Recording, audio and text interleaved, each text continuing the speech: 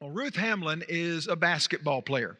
She played in college and played for a while in the WNBA, the Women's Professional Basketball League. Most recently, she's played for a team in Europe. And she was wrapping up the season last March of her European team, just about ready to come back home, when all of a sudden the COVID-19 pandemic broke out. The playoffs were canceled for her team. She just barely made it back from Europe because flights were being canceled, borders were being closed. But she got back home in Canada, and she was so looking forward to something that she has dreamed of all of her childhood, and she has worked so hard for the last 8 years.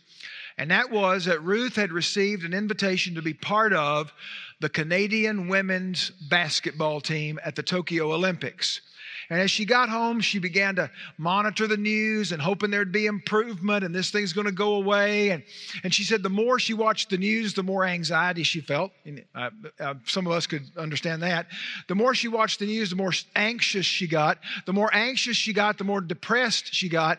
And then when that call came in from the Canadian Olympic Committee that there would be no Tokyo Olympics last year, they were postponing them for a year, she said, I was just crushed, just depressed by the whole thing. She said, and that's when I started reading my Bible again. I pressed into God's Word. And as I pressed into God's Word, she said, I began to have my depression lifted and my anxiety just went away. I had a peace that surpassed all human understanding. She understands what it really means to spend a season on the sideline for the past year, not being able to practice basketball, to play basketball. But for most of us in this room, something about this past year has felt like a season on the sidelines. It has felt like things have not been normal. Our MSU football team is playing games right now. They didn't have a normal season in the fall. And maybe for you, you're not an athlete, but the season has not felt normal. Maybe it didn't feel normal in your business. Maybe it didn't feel normal in your family life. Maybe it financially certainly hasn't felt normal for you. And as a result of that, you feel a little bit like you've been sidelined. Maybe for some of you, it is your faith that feels like it's been sidelined. For some people, not being able to gather in person just was not very fulfilling. And so when we came back, many of you decided you were going to be in church. But for some people, they've just kind of dropped off the radar. You know, I'm watching online. I watch online while I'm doing other things. Or maybe they're not watching online at all. And maybe you're here this morning in this room and you know, you show up because it's Sunday and we go to church and that's what my family does, but I don't know if I believe this stuff anymore. Oh, you might be surprised at what people are experiencing, walking through, going through, and the person down the pew may have struggles you don't know anything about.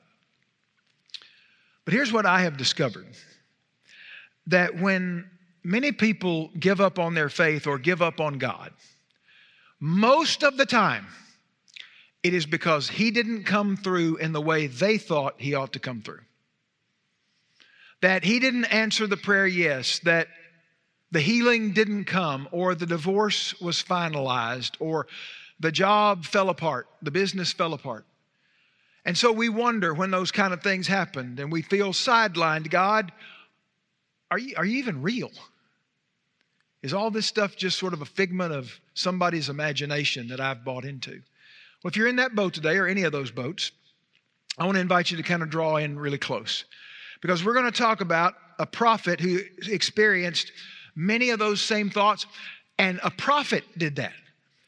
And he experienced a season on the sideline. Now, last week I introduced to you this man named Elijah. And the way this story begins is that the God of Israel, the one true, almighty, all-powerful God, picked a fight with the king of Israel. If God ever picks a fight with you, you're going to lose eventually. But he picks a fight with the king of Israel. The king of Israel's name is Ahab. He has a lovely wife named Jezebel. And they decide that they are going to kill this prophet who brought the message from God. And the message from God was, it's not going to rain for 3.5 years. Actually, it's not going to rain till I tell you. And what happened is it didn't rain for 3.5 years. Well, what we expect to happen next in this story is not what happens. because this man Elijah spends a season on the sideline. Look at verse 2 of 1 Kings 17. The word of the Lord came to him, that's Elijah, saying, go away from here and turn eastward and hide yourself by the brook Cherith, which is east of the Jordan. It shall be that you will drink of the brook, and I have commanded the ravens to provide for you there. So he went and did according to the word of the Lord, for he went and lived by the brook Cherith, which is east of the Jordan. The ravens brought him bread and meat in the morning, and bread and meat in the evening, and he would drink from the brook. It happened after a while that the brook dried up, because there was no rain in the land. Now, the first thing I want you to understand when you're walking through a season on the sideline is this. We need to learn that God answers prayers in unexpected ways. Elijah has gone toe to toe, face to face, nose to nose with Ahab, the king of Israel, and he said, you've introduced Baal worship. Baal is a false god, an idol. He says, you've introduced Baal worship to the people of Israel, and God told us in the book of Deuteronomy, when we do that, he'll cut off the rain like turning off a water faucet. And Ahab, God is going to turn off the water because of your idolatry. And as a result of that, what we expect to happen next is we expect for there to be this epic confrontation. And what I expect to hear when the word of the Lord came to Elijah a second time is I expect one of those be bold and courageous statements. I expect him to say, Elijah, have a steel backbone. I'm on your side, Elijah. You just stand there toe to toe with Ahab, and don't you fear. 365 times in the Bible says, do not fear. I'm looking for one of those right here, but I don't find it. Instead, what I hear is God telling this prophet, go hide. Now, wait a minute, that doesn't sound right. Go hide? That sounds like words to a coward. Why would God say go hide? Well, there are two reasons, kind of two tracks like a railroad track.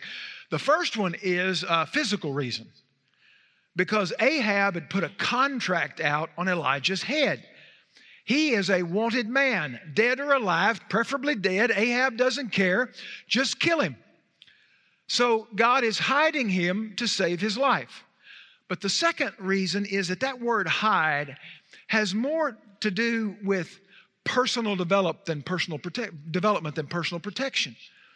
See, what that word hide means is kind of like to drop off the grid, to be in a solitary place, to be alone. And sometimes God does his best work in our lives when we are alone. When we move away from the noise and the busyness of routine, God does his best work in your life and mine. When Elijah is introduced to us, he is called a prophet. By the end of this chapter, he's going to be called something a little bit different. You see, prophet is his calling. It's his office. It's what he's to do for God. But by the end of this chapter, he's not going to be called the prophet Elijah. He's going to be called the man of God. That's his character. And he's already called to be a prophet, but God's got to develop his character. And so he sends him away to this solitary place, and he begins to answer Elijah's prayers in unexpected ways. He says, first of all, Elijah, you're going to survive this. You're going to get through this. I'm going to see to that. I'm going to provide for you, and here's how I'm going to provide. I'm going to provide naturally. There's going to be a brook of water, and I'm going to provide supernaturally. I am going to command the ravens to bring you little bread and meat, little Subway sandwiches. I'm going to command them to bring them to you in the morning and in the evening, and I'm going to feed you supernaturally. Now, here's something really unusual about that. In the Old Testament, there's this list of animals that the people of Israel would declare unclean. You're not supposed to touch them, not supposed to eat them, not supposed to have anything to do with them. Ravens were unclean. And God says, I'm going to use unclean animals to bring you food every day. Naturally, there'll be water. Supernaturally, I'm going to bring you meat and bread every single day. And God also says to Elijah, and this isn't a short-term thing. The Bible says that in verse 5 that he went and did according to the word of the Lord, for he went and lived by the brook Cherith. He didn't just go there and stay. He didn't just go there and hang out. He didn't go there and camp out. He went there and lived alone for a long, long time. And why would God do that in a man's life? Because God does some of His best work in our lives when we shut down from the noise and the busyness and the schedule and the routines that we are in, because all of that just shuts out His quiet voice. Sometimes God reveals Himself to people when we're alone. Chet Hanks is the son of Tom Hanks. He's a musician. He's appeared on the show Empire a couple of times and a sort of a fledgling actor. And a few years ago, when he was a much younger man, he was sent away to a camp. He had some problems in his life, and he's sent there to kind of rehab these problems. And it was in Utah. It was in the Utah desert. I mean, just a deserted place. And Chet Hanks says that he grew up as an atheist. Didn't believe there was a God, didn't care anything about God. But one afternoon, he went out on a hike kind of by himself, and he was on this bluff overlooking a canyon, and the sun's beginning to set. And before this, all he could see was just this red sand and rocks, and it was just ugly. And he said, all of a sudden, it was like the sunlight began to paint all of these rocks, and the shadows began to form all this beauty. And he said in that moment, he encountered God. He says, I knew in that moment there was a God. There was a God who created this.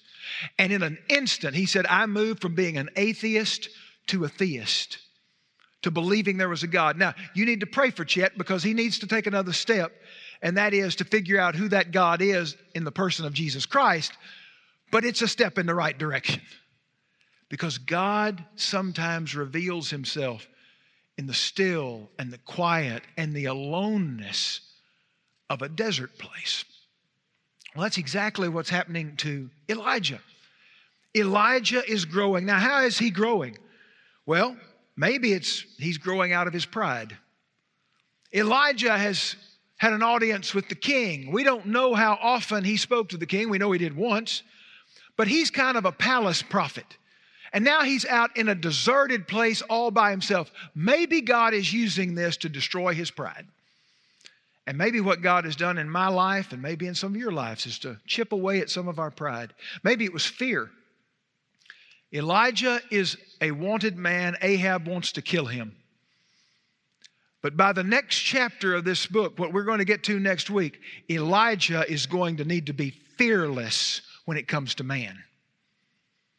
Elijah needs to learn who to fear. You fear God. You don't fear man. You fear the one who can send your soul to hell, not the one who can take this temporal life. That's what Jesus said.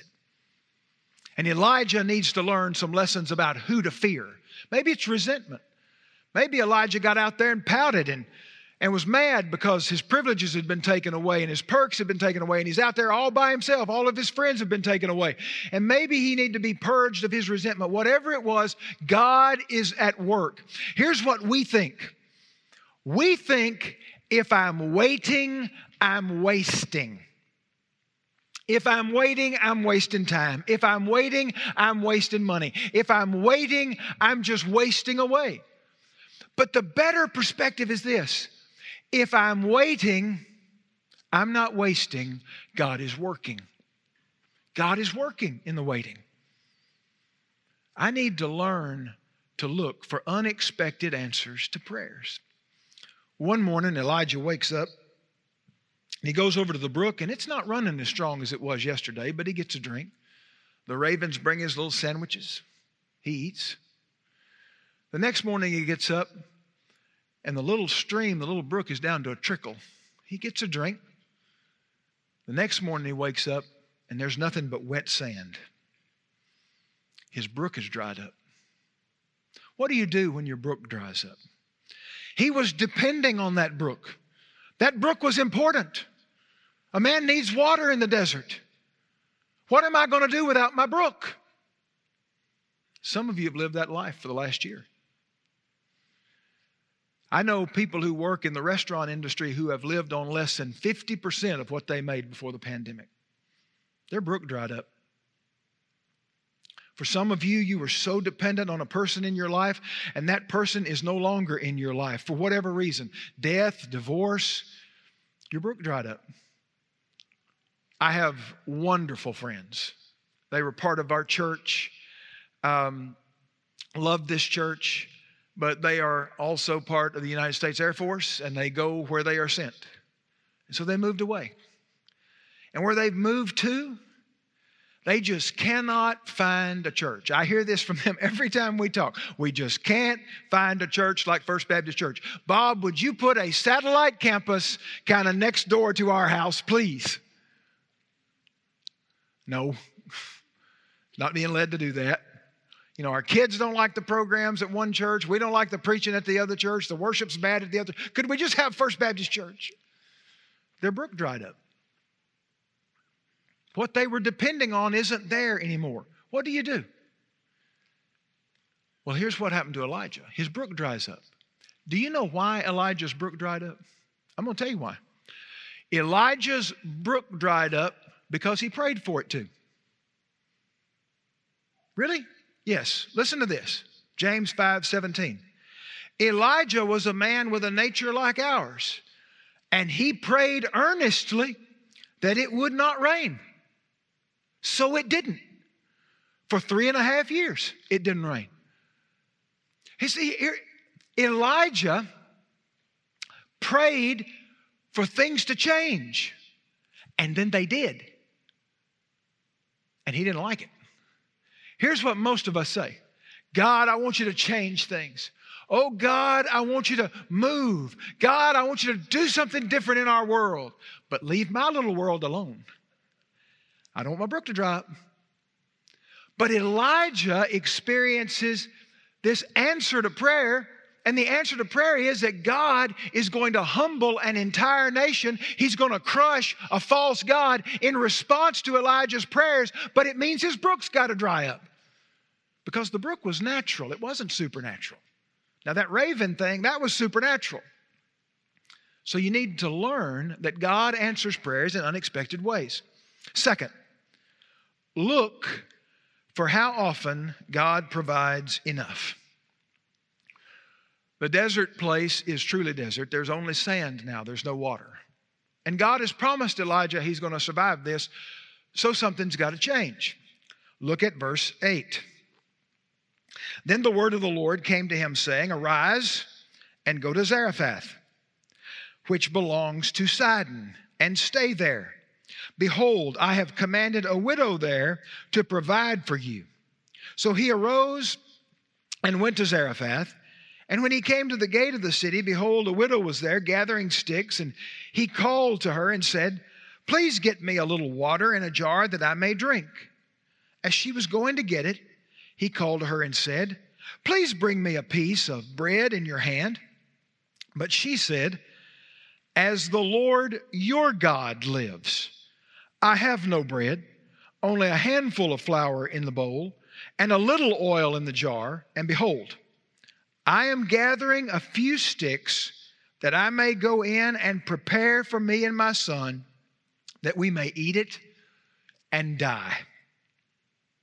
Then Elijah said to her, Do not fear. Go, do as you have said, but make me a little bread cake from it first, and bring it out to me.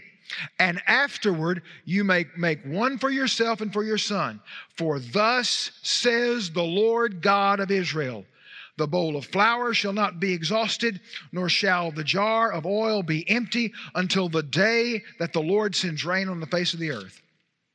So she went and did according to the word of Elijah, and she and her household ate for many days. The bowl of flour was not exhausted, nor did the jar of oil become empty, according to the word of the Lord which he spoke through Elijah. They had enough. When you're walking through a season on the sidelines, look for how often God provides just enough. There are a couple of interesting things about these places that God sends Elijah to. He sent him to the brook Cherith first. The word Cherith means to cut down, like to cut down a tree. It can also be used in a euphemism, to cut down to size. God was cutting Elijah down to size, pulling some things out of his life he didn't need. Zarephath literally means to smelt. You may not be familiar with that, but when you take iron ore, you smelt it. It burns away the dross and it leaves the pure iron ore or metal that you can use. But anywhere there was a smelting facility, there was also a forge where you made swords or you made implements and tools. At Cherith, God cut Elijah down to size. At Zarephath, he's going to forge him into a sword in his hand. That's what's happening here. One other thing about these two places.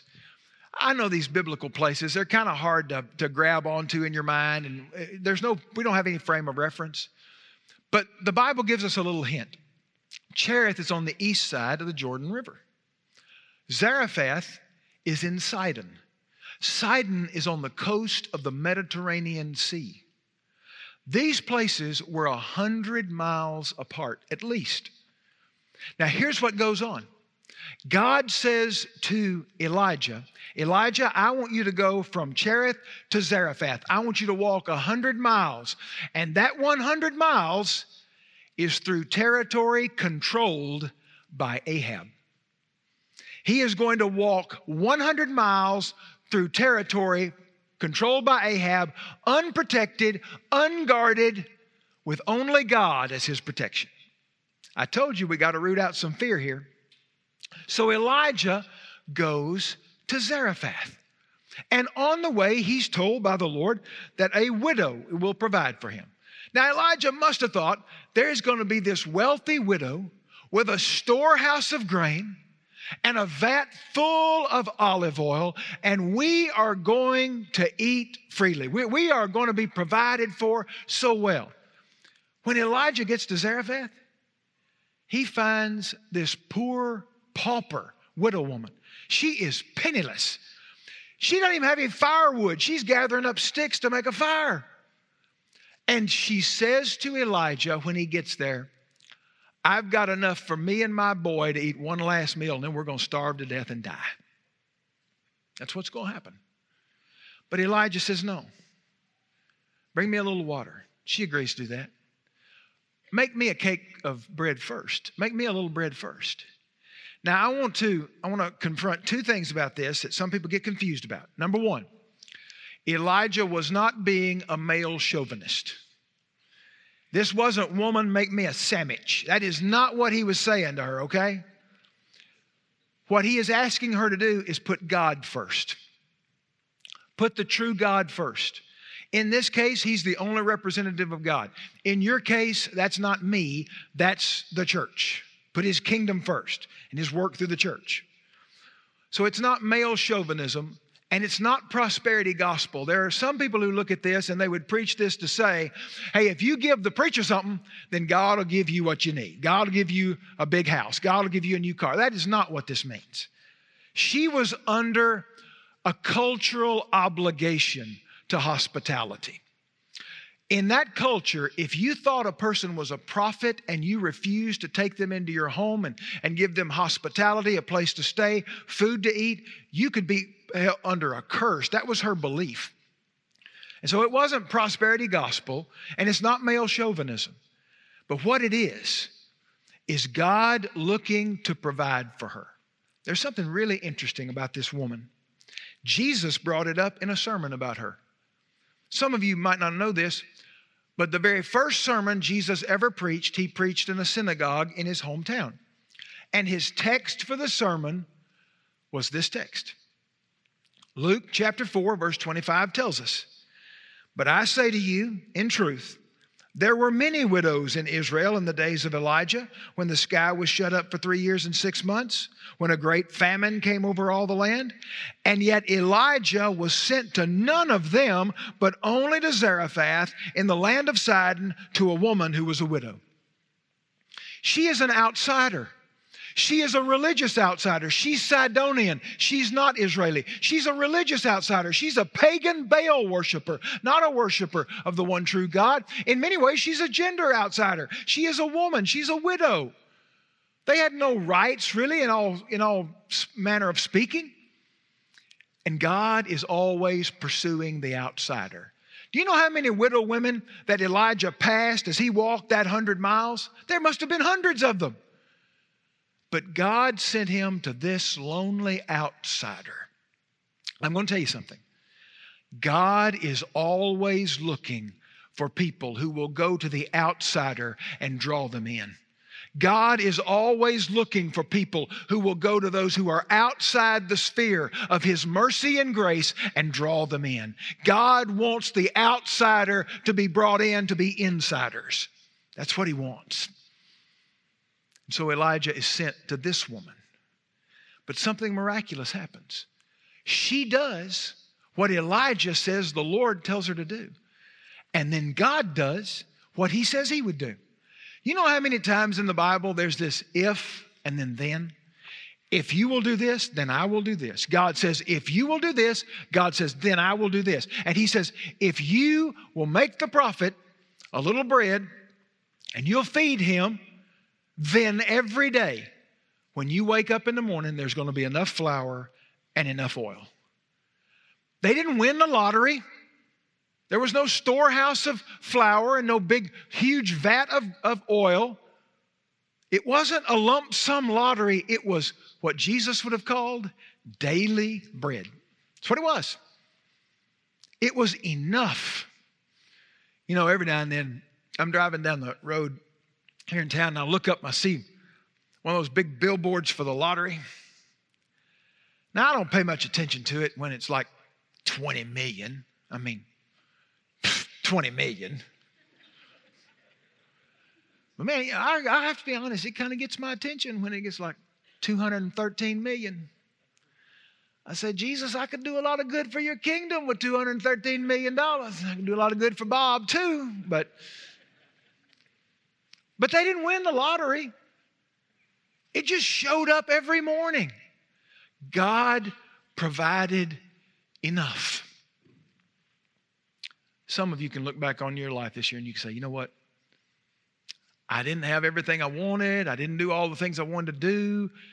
But God provided enough in this season on the sidelines. I want to tell you, though, that miracle of multiplication doesn't just affect your personal finances. It affected your church this year. Let me give you an example. You know, when the pandemic hit, I have to be honest with you. I know the Bible tells me I'm not supposed to worry, but I was worried. And I'm going to tell you why I was worried. I obviously was worried about myself and my family, but more than that, I'm a leader of a large group of people on our staff. And when I say staff, some of you think ministry staff. And that's significant in our church. But we also have administrative staff. We have secretarial staff. We have maintenance staff. We have custodial staff. And we have a kitchen staff. And many of those people are breadwinners in their families. And I'm thinking, God, they depend on me as a leader. They are counting on me. And I got to come through for them. And Lord, I'm concerned. I'm worried. I was concerned about the ministries of our church, where we're going to have to curtail things, stop doing things, cut things back. I was concerned about our mission commitments because there are those on the mission field that are depending on us too. And I'm like, I don't know what we're going to have to give them. I was really concerned. But every week, God provided for you and you provided for your church. God provided for you and then you'd provide for your church. And you know what? It was always enough. We never failed to meet one mission commitment. We never cut a single ministry. And no one at First Baptist Church, Wichita Falls, in the last year lost their job because of COVID-19. Nobody. Because God provided for you and you provided for God's work. But there was also a miracle in the multiplication. In the course of the last 12 months, we also paid off a $1 million debt at our West Campus. As of this week, our church is completely debt-free. Praise God for that. I praise God for that, but I thank you for being like the widow who said, what I've got, I'll give. What I've got, I'll use. And God came through, folks. God came through. Look for how often God provides. Enough. Enough. One final thought. Lean into God's power when life gets confusing. Look at verse 17. Kind of the final part of the chapter. Verse 17. Now it came about after these things that the son of the woman, the mistress of the house, became sick. And his sickness was so severe that there was no breath left in him. So she said to Elijah, what do I have to do with you, O man of God? You have come to bring up my iniquity to remembrance and to put my son to death. He said to her, give me your son. Then he took him from her bosom and carried him up to the upper room where he was living and laid him on his own bed. He called the Lord and said, O Lord my God, have you also brought calamity to the widow with whom I am staying by causing her son to die? Then he stretched himself upon the child 3 times and called to the Lord and said, O Lord my God, I pray you, let this child's life return to him. And the Lord heard the voice of Elijah, and the life of the child returned to him, and he revived. Elijah took the child and brought him down from the upper room in the house and gave him to his mother. And Elijah said, see, your son is alive. Then the woman said to Elijah, now I know that you are a man of God, and that the word of the Lord in your mouth is truth. You need to lean into God's power when life gets confusing. Everything's rocking along just fine. Now, it's not luxurious, but they have enough. And then one day, the little boy gets a fever.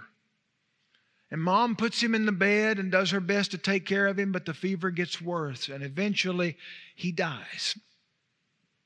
And she asked the same question that some of you have asked. That question about, have my iniquities been brought up before me and my son has died, means this. Did God take my son because of my sin? Some of you in this room have gone through calamity and tragedy, and you've asked that same question. Did God rain down judgment upon me because of my sin? Now, she never denies she's a sinner and she would have deserved it, but she wants to know. And so Elijah, he's the prophet. He's been to seminary. He's the theologian. He goes upstairs and gets on his knees and says, God, why did you do this? He doesn't have answers. He's just got questions too. God, why did you do this? I don't understand. This is confusing. Let me tell you something. The true God of the universe will often confuse and confound you. He does not operate like you and I think he ought to operate. You see, as a result of what's going on here, this woman had seemingly lost her faith. And Elijah's is on the brink.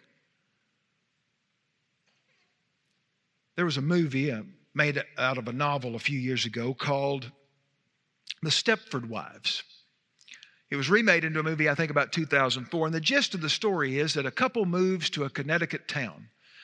And life there is just perfect. Too perfect. It's weird perfect. Like the wives are always perfectly dressed. Dinner is always made on time. They satisfy whatever their husband's needs may be. It just looks perfect. Long story short, by the end of the movie, what you find out is, sorry, spoiler alert, it's a 17-year-old movie. If you hadn't seen it by now, it's not my fault. But the spoiler alert is, the women are robots. They're androids. And they have been programmed by their husbands to do for them whatever their husbands want done. They're not wives. They're a projection of their husband's desires. Tim Keller, who is a pastor, theologian, author, says many Christians have a Stepford God. They've created a God in their image, the God that they want. Let me tell you something. If your God never confuses you, if your God never confronts you, if your God never challenges your moral choices or your political views, you probably aren't worshiping the true God. You're probably worshiping a creation of your own religious imagination. Because God does things different from me, and He does things better than me, and He does things that I don't understand. Sometimes He causes my brook to dry up. And sometimes it's even more painful than that. But Elijah leans in to God's power. And even though he is confused, he says, God, I know you could do this. Oh Lord, my God, I pray to you, let this child's life return to him. And in one of only 5 resurrection accounts in the Bible, before the resurrection of Jesus, the little boy is revived. Those blue lips turn pink again. That ashen complexion is filled with that pink hue. And he comes down the stairs. And then he's got this little boy in his arms, and he hands him to his mama. But look at what happens as a result of that. It's what happens in the woman's life. It's what happens in the outsider's life that's important. She says, now I know that you're really a man of the true God, and that the word of the Lord, the one true living God that is in your mouth, is the truth. That's what happens. She is drawn in. The outsider has become an insider by grace. Now, it was a little traumatic. Yes, it was. But it's still truth. When you're sidelined, learn that God answers prayers in unexpected ways. Look for the ways that He's provided enough and lean into His power during that season. Let's pray together. Father, we come before you this morning to say that we have known the frustration and the anxiety and the depression that has come and swept into some of our lives as a result of the last 12 months, or maybe events that weren't even associated with that, but we felt this sense of emptiness. But we will look to you, and we will turn to you, and we will trust you in the midst of all of this. Lord, I pray for those in this room who've never trusted Christ as Lord and Savior. They may believe there's a God, but they've never trusted Jesus. I pray that this would be a day to turn from their sin and totally trust that what He did on the cross was sufficient for forgiveness, and when He came forth from that grave, that He gave us the gift of life. I pray for others in this room who have lost their faith, that today would be a day of renewal. That today would be a day of you reviving that which has grown cold within them. And draw us back very close to you. Lord, in these moments of worship, do something very special among us. In Jesus' name, amen.